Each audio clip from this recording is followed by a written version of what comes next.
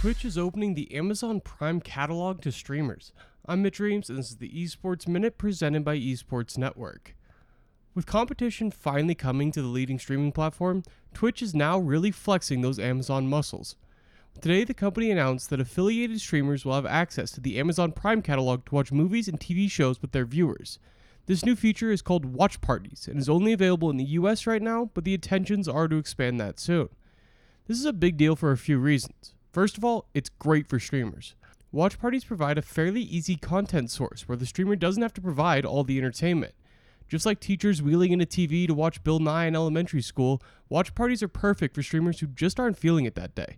In addition, the picture-in-picture feature that has been created will be a useful tool for streamers beyond just watch parties. There are plenty of applications of adding another screen into a broadcast. Twitch has curated the catalog of possible choices for streamers. It's certainly not all-encompassing. Movies with sex scenes, for example, would not be allowed, despite being prevalent across Amazon Prime.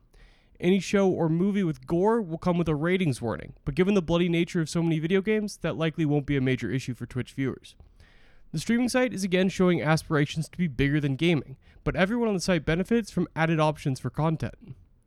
That's it for this Esports Minute. For more esports content, head over to the Esports Network podcast feed, where I talk with G Fuel's CEO and Enthusiast Gaming CEO and President.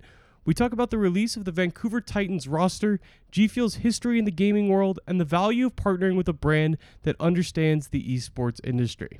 You can find that podcast on the Esports Network feed linked below. Thanks for listening, and have a great weekend.